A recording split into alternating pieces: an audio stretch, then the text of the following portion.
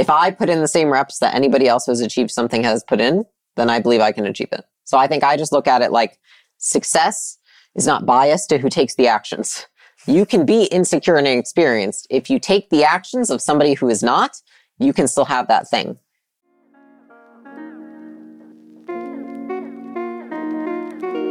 How do you create an unshakable business? I crossed $100 million in net worth by the age of 28. Now I'm growing Acquisition.com into $1 billion portfolio. In this podcast, I share the lessons I've learned in scaling big businesses and helping our portfolio companies do the same. Buckle up and let's build.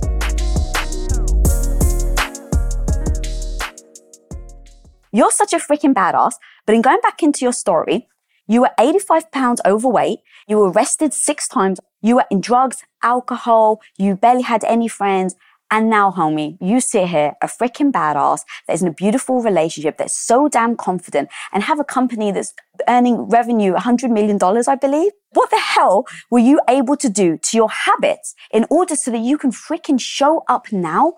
And what are the habits you've actually had to ditch in order to be a freaking badass and go after that dream of yours? I'll tell you something that I tell people when they always come to me and they're trying to lose weight, which is they say like, Layla, I just can't be consistent. And I'm like, that's not true because you do consistently overeat, right? And so I think that rings so true to me because there were a lot of things that I did consistently that got me those results. And I had to then consistently do other things to get the results that I get now. But I think that for a very long period of time when I was making that change, a lot of people say like, did you use positive visualization? And like, you're really like bringing all these like great feelings into, and I didn't have any of that. What I was able to channel or tap into was all these negative feelings that I had. And I was able to then say like, I'm angry and I'm anxious and I have all this like angst inside of me. And instead of putting it into all of these things, I'm going to put it into things that are going to make my life better. The day after the 6th time I was arrested, my dad, they brought me to my parents' house because whatever, they didn't know where my house was. And I think that was what was on my license at the time. And I woke up and the immediate feeling of like absolute dread, right? Just like panic. And I was like, oh my God, I don't remember what happened last night. What happened? And then I like looked to the nightstand and then there's like the arrest record. And I was like, I just remember like the worst anxiety I've ever had, like settling in, just feeling ashamed, just feeling honestly disgusted with myself. And I had to walk downstairs and my dad was sitting on the couch and I sat down because I'm in his house. He obviously had to deal with whatever happened last night. I'm not going to be disrespectful and just like leave. And I sat down waiting, just like thinking this is when he's going to let me have it, right? Like he's just going to like rip into me. And instead, I just remember he sat down, he looked at me and he almost had like tears in his eyes. And he was like, you can do whatever you want. I can't control you. You don't even live in this house anymore. He's like, but I just want to tell you that I do think that if you keep doing what you're doing, you're going to kill yourself. And I just felt so guilty because my dad, he's such a good person. Like he's just like the best person I know. And he's always been there for me. He's always encouraged me. He's always been a cheerleader for me when there was no evidence or reason to be. And I just felt horrible that I like, whether it was, I think it then equated to like feeling horrible about myself, but I felt horrible that I did that to him. And in that moment, I went upstairs and then I got my stuff and I went home to my apartment and I just decided, I was like, it wasn't like, what are you going to stop doing? It was, you are now a different person. Who you are today is no longer who you are tomorrow. You don't do anything like what Layla has been doing. Layla, who's getting arrested and drinking and hanging out with these people, no longer, that's not who you are. You are a new person. And I just remember saying that to myself. I was like, I have a new identity and I am now a new person. So what does this new person do? She goes to the gym every day. She doesn't eat like shit and overeat. She doesn't hang out with people who aren't going anywhere in life. She has a vision for her life. She reads. She doesn't like binge Netflix and go, watch movies till 3 a.m. She lives on her own and isn't surrounded by people who are doing things that aren't productive for their lives. She gets good grades, even though maybe the college isn't what she wants to do. It's because it's a representation of hard work. And she works a lot and works really hard. And so it wasn't even like mechanically, how do I change all these habits, which I think I would probably talk more to now. In that moment, it was so much emotion of just feeling so fed up with myself that I said, I'm assuming a new identity. And this new identity, it's easy to evaluate what she does and doesn't do. And those habits just happen to come with it. So how do you in those moments then move towards the positive though? Because you can have taken that moment, right, where you felt, I assume, shame and guilt around your dad that you had been arrested again and that he is now tearful and maybe losing his daughter. In that moment, before you even decided that you were going to be a new person, many people will retreat. Many people will just take on that shame and that guilt and then drink more to actually numb that pain or eat more to numb that pain. But you chose not to. Mm-hmm. What do you think that thing was that made that first decision, because I think it is a decision, right? That first decision to just say no more. Because I've heard you talk about your emotions and how much that negative voice can really talk to you about that you're no good, but you chose not to listen to it. Mm-hmm. And I was watching one of your videos and in that you were saying about you have to ask yourself about your emotion. Is this actually true? Yeah. I think what it was realizing that in that moment, everything that people did say about me, everything my dad was saying, everything that people had said to me up to that point about what I was doing in my life was true. And that was what was horrifying, is that I agreed with my dad. I was like, if you look at this like evidence, if I keep going down this path, it would make sense that you think that I would die. I'm over drinking all the time. I'm mixing drugs and alcohol. I'm literally like blacking out and not remembering where I am. I mean, like there's so many things that could happen and I'm doing it frequently. And I think that it was the horror of, I think when you're young, you always think it's not going to happen to me. It's going to happen to that person right there. And I think they call it like the soldier syndrome, which is like you ask soldiers that go to war, do you think that you could die? And they say, oh, I don't think I could die, but I'm really worried about my friend Tim who's coming with me. And I think it goes the same with everything in life. And it was in that moment that reality or the not reality that I was living in, that I was still invincible in some weird way and that the laws of nature wouldn't apply to me, it was shattered in that instant. And I realized that I actually could kill myself by doing that. And I think the fear of, wow, I'm not invincible. And if I don't actually take action, it's only going to continue to get worse. And I really thought about it and thought to myself, like, if I continue to do these things, I just continue to feel worse and worse about myself. And then the anxiety builds and then you get into the circle of like, I drink more, I feel more anxious. To then not feel anxious, I have to drink more because I'm even more anxious. And it just spirals up. And I realized that there is no better time than now to break that cycle. And I think when I felt like I was faced with, honestly, my life, I was like, I don't want to fuck around anymore. Like, you've done this long enough. I just felt completely fed up with myself. And mostly because I realized that everything people said was correct. And I think that a lot of us, when we're in this like really dark spot, we push away the things people say that are bad about us. You know, we were just talking before we got in here about comments, right? Something Alex and I have talked about is like the comments that hurt us the most when people say them are the ones that we know are true. And I think that people were saying so many things to me. Oh, you're gaining weight. Oh, you're not doing this. Oh, you're just going to end up drinking all the time. You're going to end up like your mom. You're so many things. And I would push them out. Like, that's not true. That's not true. But then if you look at the evidence, I was like, this is true. And in that moment when he said it and I agreed with him, I was like, they're all right. And I don't want to keep doing that. Because I knew, I was like, are you going to be happy with this 5 years from now if you keep doing this? I was like, what am I going to be? Like right now, I think at the time I was 220 pounds. I was like, what am I going to be, 400 pounds? Like, where do you draw the line? And I was like, I'm drawing it right now. Because that is terrifying to me.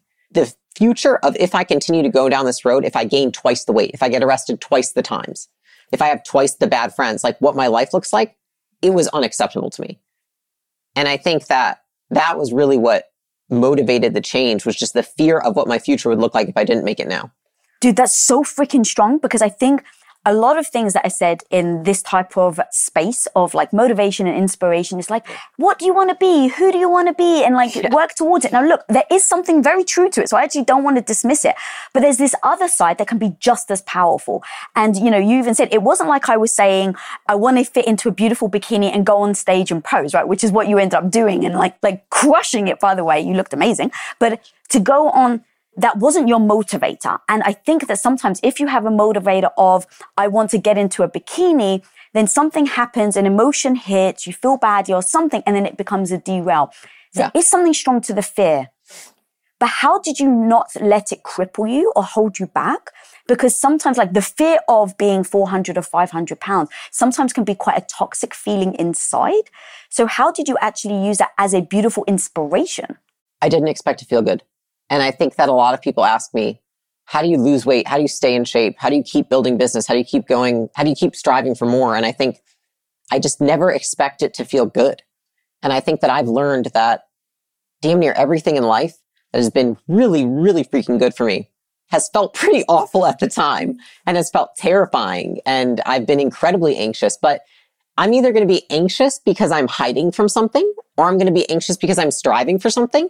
Only one of them moves me forward. So it's like, you don't get rid of anxiety. That's just part of life. But it feels, you can at least create a positive association with it if it moves you forward. And so I looked at it in that way, which is like, I'm going to feel like shit no matter what. I feel like shit now. I feel like shit changing. At least one of them moves me toward a life that maybe one day doesn't feel so bad.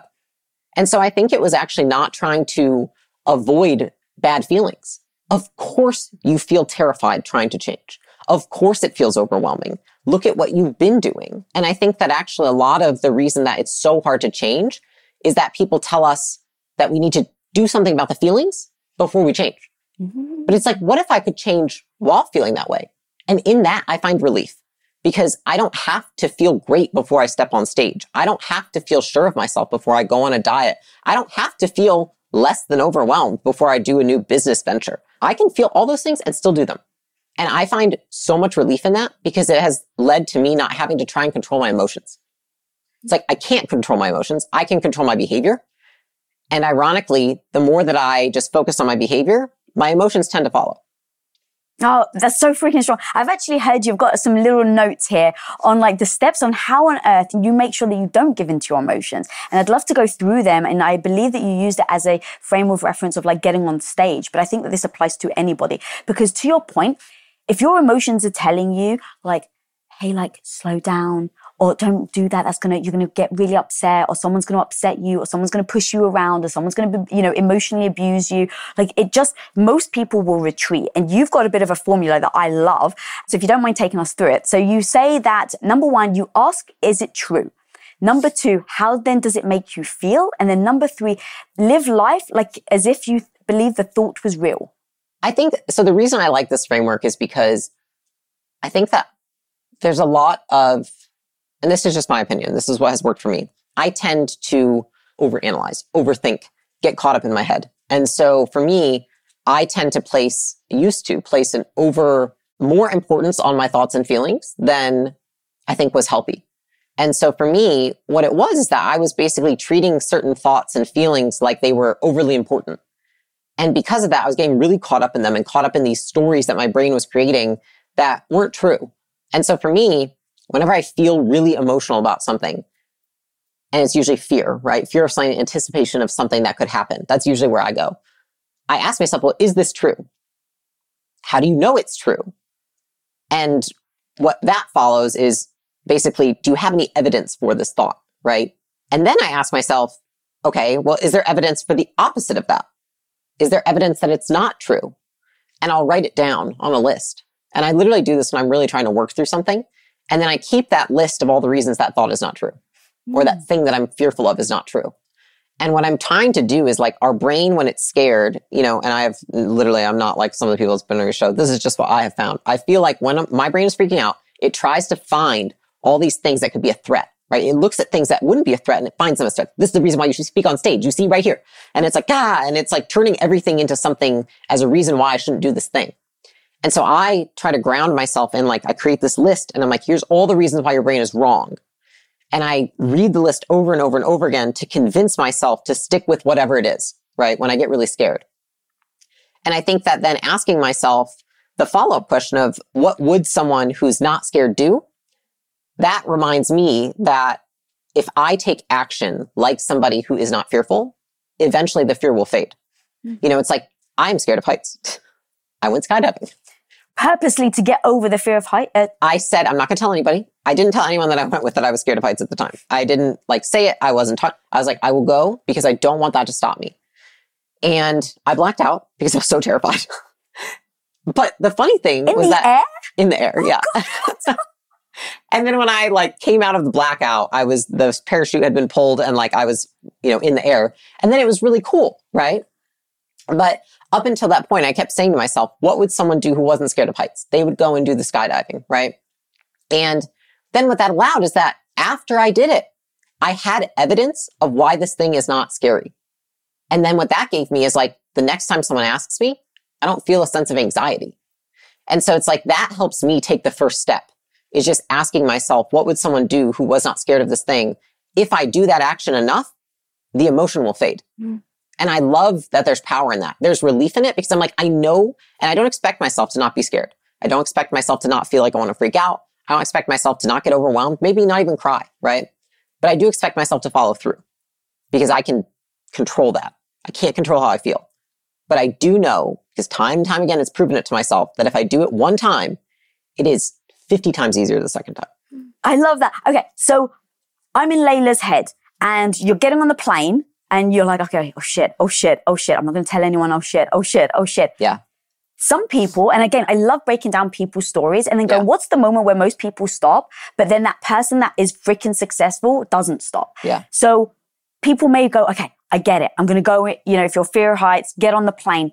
The moment though that they're like, cool, open up the door. Yeah. That's when the heart starts, all the thoughts come flooding in that sometimes overtake all the work, right? The repetitive, the mindset stuff of that you've like really worked on. Maybe you've, like you said, you repeated all the things that, you were going to do or that your mind was trying to trick you into believing. Mm-hmm. But in that moment where the door opens and the reality freaking hits, what is happening in your head? Nothing. Literally just sheer fear. So how the hell don't you then go, shit, I'm not going to do it? So I'll give you another example. I go to talk on stage. Caleb knows this. It's like I hadn't spoken on stage in years, and it was like my first talk. And behind stage, when nobody knows, as they're all talking to me, it's like my heart is like at 190, right? I'm like freaking the fuck out. I literally cannot, like no spit, nothing. And I'm about to go up in front of like 2,000 people. And as I walk on stage, I'm like, I think I might be having a panic attack. And all I think to myself is like, move, keep moving. Just keep talking. Just keep moving. Just keep acting. Just keep doing the thing. And what you find is that whether you coax yourself or don't coax yourself, emotions go away eventually. Mm. Like literally it's like focus on what your body is doing, not on what your brain's doing. Mm. And then within, like when I was on stage this time, for example, within 2 minutes, I felt completely normal. And I was like, oh my God, I didn't actually have a full-blown panic attack. Like I thought I was going to. Mm. I like could barely breathe when I was talking. And the crazy thing is I watched that speech now and you can't even tell. You can't tell. You can't tell. Because I just kept thinking like, just act. Like, it's like, it almost feels like I'm just pretending. Same with the plane. It's like, just act like the person that's going to jump off this plane. And then like it happens. Again, this is just what's worked for me. But it's like, I find so much relief knowing that I don't have to think a certain way to make it happen. I just can move through it and eventually my mind will catch up and realize this is not so bad. Mm. And I think that's really what is happening. If I had to guess, it's like my mind eventually realizes like, this is not so terrifying. This is not a threat. You're not running from the situation. Because when you physically walk towards that situation, what am I signaling to my brain? I'm signaling, this is okay. Mm. We can keep doing this. You don't need to run away from it. Mm. And I think that you just have to be able to do it once to see that it works. I think there's a quote that I heard that meant a lot to me, which was, fear is a mile wide and an inch deep. If you just take the first step, you're like, it's a fucking puddle. I can just skip through it. But I think most people think it's like, the Bermuda Triangle. Do you ever play like, what's the worst that can happen? Yes. Does that serve you? You find that works for you? I do find that works for me actually really well. Going to like, what is the absolute worst case? And then how am I going to deal with it if it actually happens? Now, I will say, going into the like skydiving, I don't know if I'd go skydiving again today. Only because I don't know if I would want, like, there's a chance that you could just, the parachute wouldn't pull and like you could die. So I'm like, I don't know if I want that risk, not out of fear, but out of risk. Mm. But I do think through what is the worst that could happen and how would I deal with that? Like, let's not when it happens, but then like, okay, what's the morning after it happened look like? How will you deal with the press? How will you deal with your spouse? How will you deal with your friends and family? Like whatever the thing is. How will you deal with looking like an idiot on stage? And then I think to myself, like, it's usually not as bad as we think. Talk to me about how then you actively stopped the self-sabotage. So when it comes to drinking, when it came to drugs, when it came to partying and going out late and getting arrested and all of that stuff, I assume that there are habits in that, right? And so you even said, moving towards or hearing the fear of what could happen, but how do you actually change, right? Because I love the idea of going, I'm no longer this person. Like, I freaking love that. That's so damn powerful. But then you wake up the next day and the feeling of maybe the shame or the guilt from your dad has dissipated a bit. And then you wake up the next day and it's dissipated more. By the end of the weekend, most people go back to drinking and partying and then getting in trouble again because they haven't changed their behavior. And the voice in your head can then trick you into doing things. Oh, it's fine. Oh, it's just... So how did you actively, step by step, like on a daily basis, what did you do? Or did you just freaking cut and stop completely like cold turkey? I did in many ways, because I think that I did one thing really well, which is I was in an environment where it was acceptable to do what I was doing. And I took myself out of that environment and put myself in a new one where that was not acceptable. I found friends who would find that behavior unacceptable. I lived in a place where that would be unacceptable.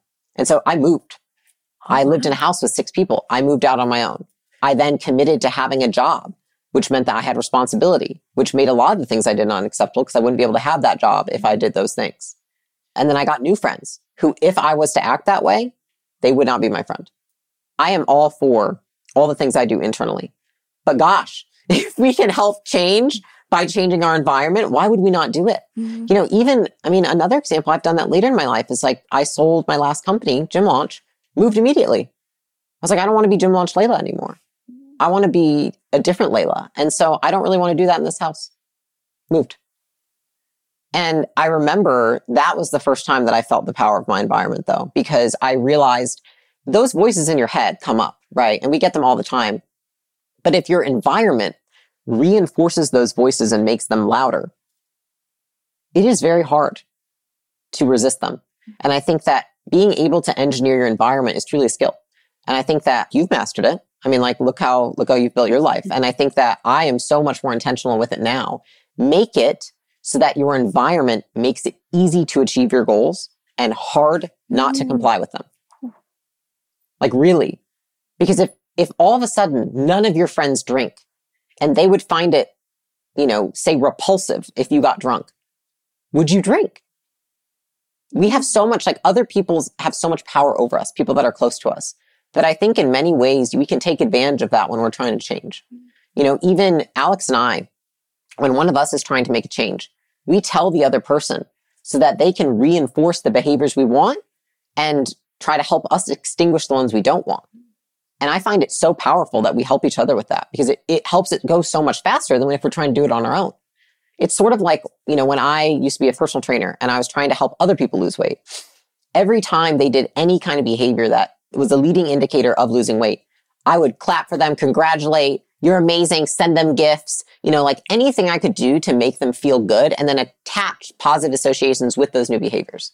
And I think that a big hack for doing that, and without, you don't even need to perform anyway, though, is just get around people where that's just what's acceptable. And that was really what I did, I think, in many ways and I immediately after I moved out of that apartment into my own, then I moved to California and got a whole new group of friends. Everyone's into fitness. Everyone's into learning business, trying to figure out how to make money, trying to figure out how to better themselves.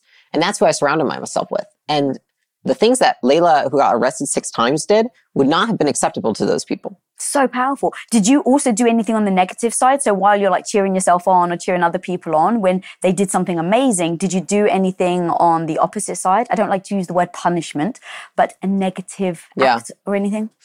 I think until very recently, I beat myself up so much. If I didn't do what I wanted to do, that was enough for me. You know what I mean? I don't think that I've done it so much for other people. I tend to look at it rather than there should be consequences for certain behaviors. But I think that oftentimes what you want is somebody to do something else. And often if they feel bad, too bad, then it's harder for them to do that other thing. And so I try to provide an alternative. You did this thing. Next time in that situation, this is the thing I would like you to do instead. So that was what I would try to do with clients when maybe they wouldn't adhere to something. It's like, rather than like beating them up, I know they're beating themselves up. So what I would rather do is provide them with like, take these steps next time that happens, rather than the ones that you just took. And then figure out, is there a skill gap? Do you not know how to do that? Do you not know how to say no to food? Do you not know how to, I had one client that like her husband, every time he went to McDonald's, he would get her food and she like couldn't say no because he brought her home food. And we realized it was actually like, she didn't know how to say no was the issue. And so sometimes within that, you find that when you give someone directions, there's a skill gap, and that's why they can't follow them. So I look at it as, how am I going to help this person change their behavior, rather than how do I want to make them feel bad? Now, there are instances where I think feeling bad can equate to changing your behavior, like when we do it to ourselves mostly, but that comes from a place of autonomy. I think when other people do it to us, we tend to be not react as well.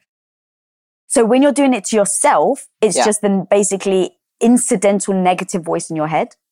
Yeah. I think for a long time, I was so scared of going back to that person that I was, that any action I took that was like any step, even sideways in that direction, I would just feel really poorly about myself. And it took a lot of time for me to undo that, because I think that that was how I stayed on a path so strictly for so long, because I think I was so terrified of going back to that reality, like of ever feeling that way again, of ever being so like having such low confidence, being so dissatisfied with my life, having such few like real friends. Like it was just, I look back now and I think like, gosh, I would never want to go back there. But I think I was so scared of it for a period of time after, like when it was too recent, that I just beat myself up if I didn't consistently move forward away from that. And your confidence building were those steps, were in moving out of that house, it gave you a bit more confidence. In moving and finding friends that were more like how you wanted to be, gave you more confidence. Like, what were the steps in order for you to build the confidence? Because that's one thing my audience really like.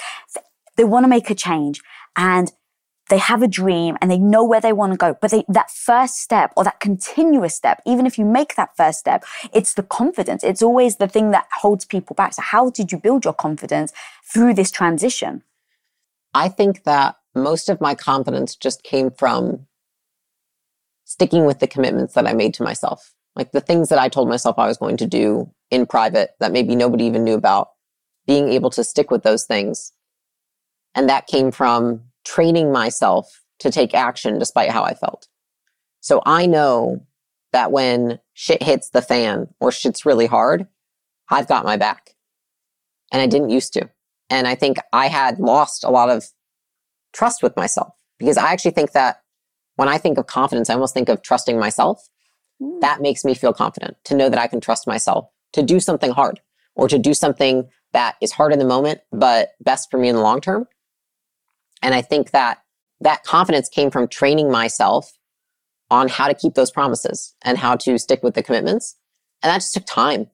It takes repetition. It didn't take months. It took years, because think about how many years I wasn't going in that direction. And so I had to undo that and create new memories that I had within the context of my relationship with myself. And I think it still took, a lot of time, because I think what often happens, right, is that you're so far in one direction and then you go so far in the other direction. And I think that many times along that path, many people would have looked at me and not understood why I wouldn't have been so confident yet. And I think that that's just because I would keep the promises to myself, but I still had this feeling like I was never good enough. Like I could always be better, right? Which I think is good because it keeps you striving. But I think I wasn't able to mitigate the downside of that, which is like you do pretty well, right? Like it was like being a friend to myself. And I think what I've had to learn to be able to actualize the confidence that I have earned is how to be a friend to myself and almost be like, look at the things that you have done. Because I think I've always been really cognizant of like, I have an aversion to people who have like huge egos, right? I've never wanted to be that person. And so it's like, I probably err towards like insecure versus confident. But now I think I've landed in a place where it's like a very good middle ground where I feel like I am confident I don't have an inflated ego. You can take the actions, you can keep the promises to yourself, but then what are the stories that you tell yourself about why you kept those promises? I think that for a while, I looked at other people and said, you're all the reasons why that I've been able to achieve these things. And I took literally zero credit for anything. And I did that for a really long time in my life. And then I realized it's not like it's all of you are the reason. It's not that I am the reason. It's that we together are the reason. It's helped me balance insecurity and ego. I think sometimes the ego serves us. I actually think the ego is there to protect us, right? It's like going on stage. It's like, if you're scared, it's like the ego's like, what are you doing? What are you doing? Because it wants to protect you from getting embarrassed, freezing, right? So I kind of have a newfound relationship with my ego because I kind of like now treat it as my friend, like my homie. Like it is just there to like support me. And when I say support, it's almost to like warn me with the red flags that maybe I don't see. I don't listen to it. I just look at the red flags. So observe. Almost observe the ego and say, what is it showing you? And or ego or negative voice, whichever one. And it's like, what is it trying to say? Maybe it's true. Maybe you are about to go on stage and fall on your face, Lisa. Right. Okay. You didn't practice. Right. What are you going to do? Exactly. Yeah. And it then became my homie that's now allowing me to come up with a game plan so that when I go on stage, I have ideas. So if I freeze, I've got a backup plan. And the backup plan was laugh, by the way. That was my backup plan. Just laugh. And to your point, once you're able to say, okay, it's not an inflated ego. It's almost like, I think inflated ego is the blindness to your skill sets. Mm-hmm. But I think most people that I know suffer from the opposite, where they don't even have the confidence to be able to say, I can do this. So you actually said earlier where you didn't believe you were good enough. Do you believe you're good enough now? I believe I can do the thing. If I put in the same reps that anybody else who's achieved something has put in, then I believe I can achieve it. So I think I just look at it like success is not biased to who takes the actions. You can be insecure and inexperienced. If you take the actions of somebody who is not, you can still have that thing. And I think that's where I find a lot of my confidence is, I mean, I used to say this all the time, but I was like, you just outwork your self-doubt. Mm. I look at what somebody who is successful in something does. I do that amount and then more. And I feel extra certain. Just in case. Yeah, I'm not perfect. I still have so many areas that I think it's funny because it's like I am secure in areas that I used to be insecure in, right? But then it's like you expose new areas if you're trying new things. And I think now I have a different relationship with insecurity, which is it's probably just pointing to an area that I have less experience with. Of course I feel insecure if I've never built a private equity firm before. I've never built a private equity firm. But I do have a lot of experiences where I've done things before where I didn't have experience. So I do have more of an ability to look at the transfer of skill of like, look at the 5 other times where you have had no experience in something and you've been able to do it anyways. Mm. So that gives me a sense of comfort, but I can still feel kind of insecure. I just don't look at it like a bad thing. And I also don't let it deter my sense of self-confidence. I can have confidence in the fact that I can achieve things I haven't done.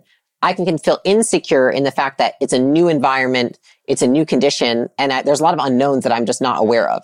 Does that make sense? Yeah. God, I love that idea of I can absolutely be insecure and confident all at the same time. I can be confident I'm still going to move forward no matter how insecure I am.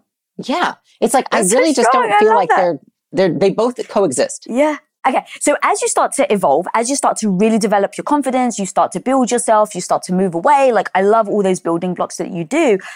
Many people, and myself included, if you meet the wrong partner, it can absolutely end up derailing the person that you've built yourself up to be. And the amount of my audience that have built their confidence and then found a relationship that was really toxic, that actually then destroyed their confidence. Yeah. And now they actually almost don't know how to get it back.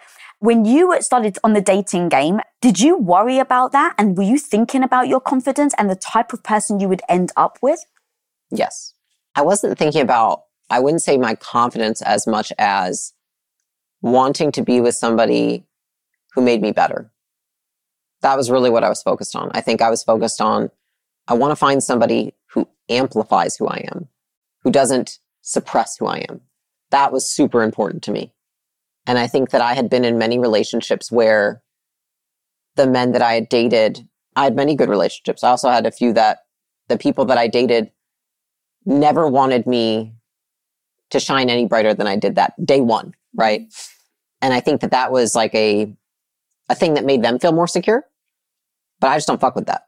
Like, I'm like, no. What did that look like, if you don't mind Yeah, going yeah. a little deeper? Very controlling. So I'd be with friends and, you know, maybe not text them back for 30 minutes and then they'd show up. And then I'm like, yeah, this is weird. But I think I was also younger and I was probably very caught up in the emotions of the relationship. And I think I was probably more focused on the emotions that I felt, the like caught up in like lust and love, rather than, is this the right partner for me? Are they making me better? Is this somebody I could build a really epic life with? Like, I wasn't asking myself the right questions. Do you love them? Yes. You know, love is, in my opinion, not enough. So I had, you know, dated a few people prior to Alex whom expressed that they wanted me to talk less. They actually said that to you? Yeah. Talk less? Yeah. If you could just talk less, that would be great. Is this considered an actual boyfriend or like someone that you're kind of dating? 3 months dating the person and they say that. Yeah. So I've had multiple instances of that, which I think lots of transactional relationships where that is what somebody is willing to do to be with that person. But that's just not me. So I just wanted to feel empowered. What did you say in that moment when he said that to you? I said, I don't think this is the right relationship for me. Oh, so that was like the breaking point. Oh yeah. I've never had a problem walking away. I think I was very lucky to have a father who treated me very well and who I saw treat women very well. And also not let women walk on him. Like, I think it could go either way, right? Like, we can all suppress partners. And so I think I just realized, as soon as I emotionally matured and realized that like love and lust are not what build a great relationship, then I realized what I really wanted. And I was like, I want a partner, a life partner. I don't want like just a husband. I want a partner. And I want somebody who makes me better and who I can make better. You know, it wasn't a one-way street. I think it's a two-way street, and you can't wish for somebody to make you better, because if you're not the kind of person who can make them better, you're not going to get that person. And if you're not looking to make yourself better at the same time, and you're just leaning on your partner, that ends up being a disaster as 100%. Well. Yeah. So as you started today, I heard you even say like, you're like, it's a numbers game. Yeah. So this is before you met Alex. If you don't mind taking me through that, idea, because I love the notion, because it's always like, you even said it earlier, right? Love isn't enough.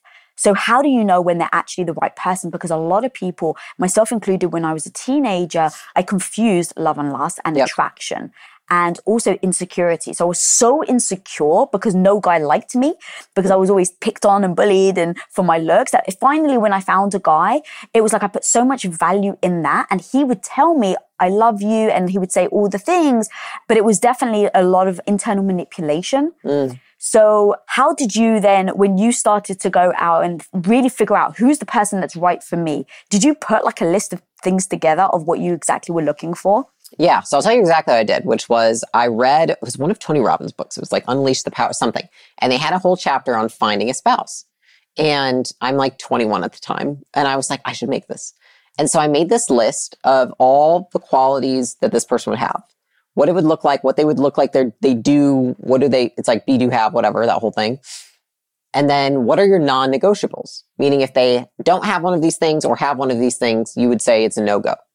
And so I had about three pieces of paper that had writing on it describing this person. And I would read it and think like, what do they look like? How do they act? Like, I would just kind of envision. And I remember I tell my manager at the time, when I was at 24 Hour Fitness, that was when I started. And he was like, amazing. He's like, it's a numbers game. And I was like, what? He's like, just like you learned how to sell here and you understand like it's a certain amount of prospects to a certain amount of that convert into clients and he's like, it's the same thing with dating. He's like, you've got to apply the same thing. And I was like, I get that. I had just learned that and gotten really good at it. So I was like, amazing. I can do that here. And he's like, and guess what? Like, you'll get so much better at your work if you can go on dates with strangers. And so it's funny because I think he saw the benefit in that. And I was like, that is amazing. I see that correlation. Absolutely. And so I dedicated myself to like, okay, well, how did I reach out to leads when I was a personal trainer and I'm trying to get clients? Every day at lunch, all I did was call all the leads instead of eat lunch. So instead, I got on Bumble and I just swiped for dates on Bumble. And the cool thing about Bumble is that obviously at the time, I don't know what it is now, but only a girl can message a guy. So then that automatically creates a filtering system because I don't have a bunch of like penis pics coming at me like Tinder. And so what I did is I did that and I said, I will dedicate myself to going on 1 date a week until I find like a boyfriend. I wasn't looking for like a husband at the time. I actually didn't see myself getting married until I was like the age I am now. So you never know. But I committed myself to 1 date a week. And then that's what I did. I literally just was like, just see what's out there. See if that changes the list you have. See if you feel differently about people after. And at the worst case scenario is you become way better at talking to strangers, which will also make you more money because you're in sales. And so I went on 1 date a week and I did that for, I want to say it was like between 16 and 18 months. Oh, wow. Until I met Alex. Every week? Oh, yeah. Now, there were some people I went on multiple dates with. Sure. So there's that. But it was really bad. I mean, it was like a lot of dates. And there were such bad dates and such just like awful. Like I had a guy one time like tell me he had like a VIP pass to a movie theater. He actually was sneaking in because he didn't have money. And then we got like kicked out. You know, I had one guy take me he wanted to go on a walk for a date, which ended up being a hike, which ended up being 4 hours long. And then we were like lost in the desert. Like I've had so many instances, but I just looked at it and I was like, it's a numbers game. And if I don't give up, I can find somebody who's the right match for me. And I remember thinking, I think it's more about, because I'd never want to try and change somebody I'm with, right? Like I want them to be somebody who wants to change for the better. I don't want to have to be the reason that somebody wants to change. You know, it's like, oh, now I got her, so I got to work on it. It's like, it will never sustain if you want to be with them for the rest of your life. Exactly. So I'm like, I want to find somebody who has that themselves, like you call it self-propelled is what I say. And I think that just means I might have to look more. That was what I thought. I was like, these are a lot of things that I'm looking for because I had worked so much on myself that I felt like, hey, I want somebody who can kind of like be on the same page. And so it wasn't until I met Alex and then I met him and we went on our first date. I remember I went home that night and the only thought that I was left with after going on a date with him was, I just want to keep talking to him. Like, I'm so interested in him. And even if we don't keep dating, I hope we can be friends. Like, that was what I was really thinking because I was just like, I just really liked being around him. And I went home and I looked at that list and I was like, I literally think he fits it all. And that was when I was like, you should keep dating this guy. And it was the same thing that we talked about earlier, which is I made a decision ahead of time, what I was looking for.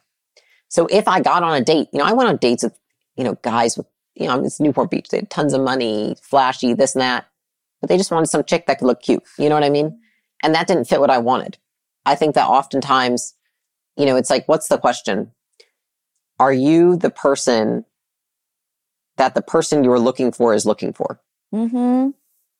And I think that that's one thing that we can't be blind to is, does the person we want us back?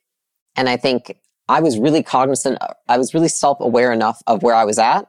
It's like, I'm not going to find somebody who's like got it all figured out because I don't either. But I'm like a really fast work in progress right now. And so I want somebody else who is. Yeah, 1,000%. I love that. So when you meet Alex, he's a very, I want to say strong man. Yeah. And I don't necessarily just mean physically, but like his presence. Yeah. I would label him as an alpha male. Yeah. But I also think of you as an alpha female. When you entered the relationship, were you at all concerned about losing your confidence or your independence or just really like how you really freaking show? Because you show up with like energy and dominance, which I freaking love, girl. But many women, if they're with someone strong, over time, it can actually diminish them. I made it a goal not to be diminished because I think many people around him do get that way. And I looked at it as an opportunity to become more confident, stronger, and a better version of myself because I didn't blame him anytime we were in a room and people didn't hear me. And I think that a lot of women do that. And I am not saying that I'm right at all. But what worked for me and what I'm actually really fucking glad that I did is that I didn't say, I wish he was quieter. I wish Alex wouldn't talk so much. I wish he wasn't going to be so powerful. I said, what can I learn from him? I am so grateful that I'm married to somebody that I can learn so much from. And I've learned so much from him about that. Like he has made me so much more confident and powerful because I get to learn from him. He is very confident. And in so many ways, when I met him, I admired that so much about him. I was like, he's way more confident than me, for sure. But I was like, there's no better way to become more confident than to marry somebody who is. And I really have taken so much from him in that way. Did you know how many people do the opposite though? I know. So it's literally just the conscious goal. So in those moments where maybe you're in a room and he's very loud and people aren't listening to you, maybe they're ignoring you, whether it's business or not, right? Other people have had the same example, whether it's with family, where you're or you're just in a room with friends and your partner may be very confident and they take over and then that you become small. So are you just repeating in your mind in those moments, like, oh, this isn't about him. It's not. I have two different thoughts. One is I will always think how I am really proud of him and happy for him if he's getting more attention, more recognition, more credit for something, because he does work his fucking ass off. And he is a great person and deserves all of those things. I have that line of thinking. So that's happening. It's like proud, happy for you, wife, right? The other line of thinking I have is if people aren't listening to you and they need to hear it from him, what do you need to change about how you deliver this message? And that is the only way that I think we've been able to do what we do together, is that I look at it like, how can I get better so that they don't need to hear it from Alex? They can hear it from me. And I have found so much growth in thinking that way. And I think every time we blame our partner, you're stealing an opportunity from yourself to learn and grow. And I think that took me a few years to figure out. But when I did, it just unlocked everything for me. And I feel like my growth just compounded because I realized that like the best of me and the best of him, we can give to each other. I love that. And the idea of wanting good things for your partner and as well as wanting good things for you, I think is very important juxtaposition to balance, because to your point, it's like if you do want good things for them, then don't try and bring them down, but then look at yourself. And this is one of the many reasons I love you, girl. Like it's the full ownership part. Everything that we've been talking about today, you very much take full ownership. Not one point in this discussion ever have you pointed the finger at anybody else or anything else. How powerful is that full ownership to you? I just literally, I'd never want to be a victim. Even if I am, what good does that do me to say that I am? I give away my power. So I just look at it like, even if when there are situations where I am clearly a victim in some way, acting like one does nothing for me. Do you have an example? When I was a kid, I think that was like the hallmark example of my life, was that I lived with a mother who was an alcoholic and a drug addict. And in that house, you know, she would leave for weeks at a time. She was always drunk. And I have terrible memories for 7 years of my life. And I think in so many ways, I could have become a victim of that situation. I was a kid. I was young. I didn't have resources. But I didn't. Because I remember there was just one day, it was like she hadn't come home for maybe 3 days. And I was sitting in this room and I was calling her because I was worried that she was dead, honestly. And how old are you at this point? 9 or 10. And she wasn't answering. And it was like 3 a.m. And I hung up the phone. I called her, 20, 30 times. And I sat there and I don't even know where this thought came from, but I was sitting in that room and I thought to myself, you just keep calling her and like, you've done this before, like nothing's going to happen. Like she's not coming home. She doesn't care, right? She's not cognizant enough to care. And then I literally just had the thought. I was like, you must make the rest of your life so much better than this. And you do not need to be a victim of this situation. And I remember thinking, you can find a strength in this situation. Do not let this turn you into someone weaker. I just remember thinking all these thoughts. I was like, I just remember, it was like, I have to make this worth it. You know what I mean? And I think that has applied to my life. It's like, you have to make life worth it. And being a victim does you no justice. Like, it doesn't help you. Saying I'm a victim of, you know, a terrible childhood. Saying I'm a victim of a relationship. Saying I'm a victim of being overweight. It has never helped me. And you know what I did? Is that I moved out of her house and I said, I'm not going to keep helping her. You know, even though I feel like there's all these things and reasons I should stay here, it's like, I'm going to do the thing that feels terrible and get out of this house as a kid. and leave her on her own or whatever that means. And I think that has transferred to so many areas of my life because that was the hardest thing that I ever did, is moving out of that house, because I thought she was going to die. And I loved my mom. And I look at that with every area of my life. And I see so many kids who go through such terrible things when they're kids.